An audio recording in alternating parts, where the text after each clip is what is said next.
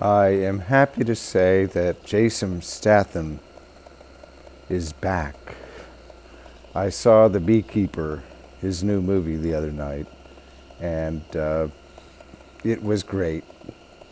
I just wanted some mindless entertainment, and it was perfect. Clearly, the writers are taking a page from John Wick, the John Wick franchise with Keanu.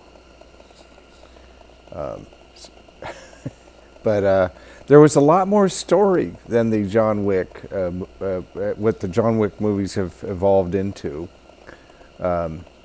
which I appreciated because those, like the last John Wick movie was just one gunfight, that went for 2 hours or whatever it was, and it's kind of boring to this old guy. Yeah, Jason, kind of fell on hard times for a while. He made some really low budget, tacky movies, and I couldn't figure out what happened because he was cool. Like in those early movies he did, he has a great character, great presence, tough guy, kind of funny, fighting the righteous battle always. Well, sometimes not. I mean, sometimes he was a criminal, right? Like when he was the courier. But he would always end up fighting on the right side of things, right? So, anyway, Jeremy Irons plays the bad guy in that way that only Jeremy Irons can, the aristocrat who is a savage underneath, a monster underneath that veneer of sophistication and education and money. And yeah, it's just, great cinematography, great editing, and it never slowed down for a second. It starts right up and keeps going. And it was great how it revealed who was involved and stuff. And so, and he is a beekeeper now. When the movie starts, he keeps bees, but it turns out that he was also what is a government operative known as a beekeeper, a ultra secret agency of basically killing machines whose job it is to keep the hive safe. And they're beyond CIA, beyond FBI. Nobody really knows about them. They kind of work on their own. So of course the powers that be just throw everything they have against him to stop him from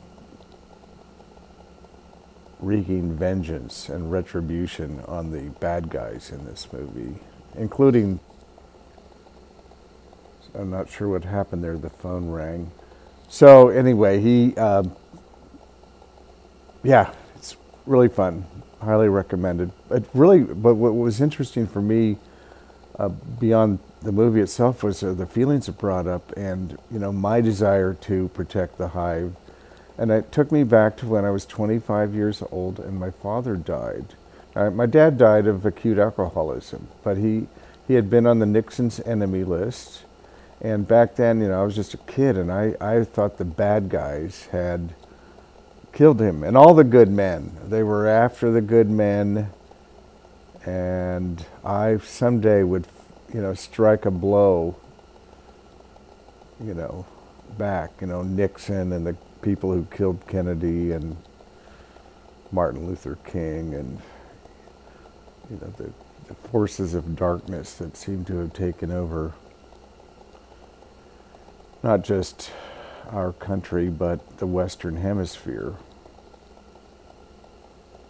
And of course now it's global with the Russian takeover of the Republican Party and Donald Trump.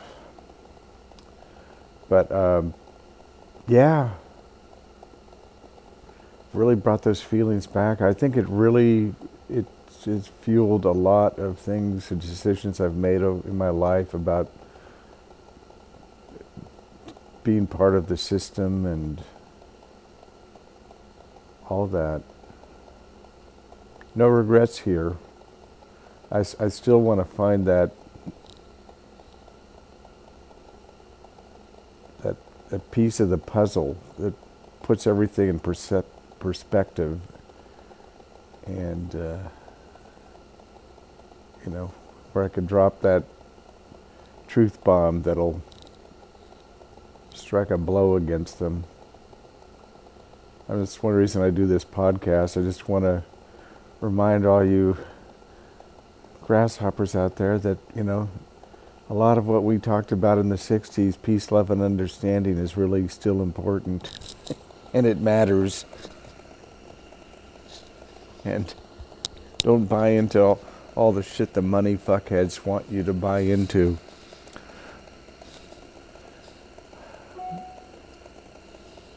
And with that, I'd like to say, please tell your friends about this podcast. Please subscribe somewhere.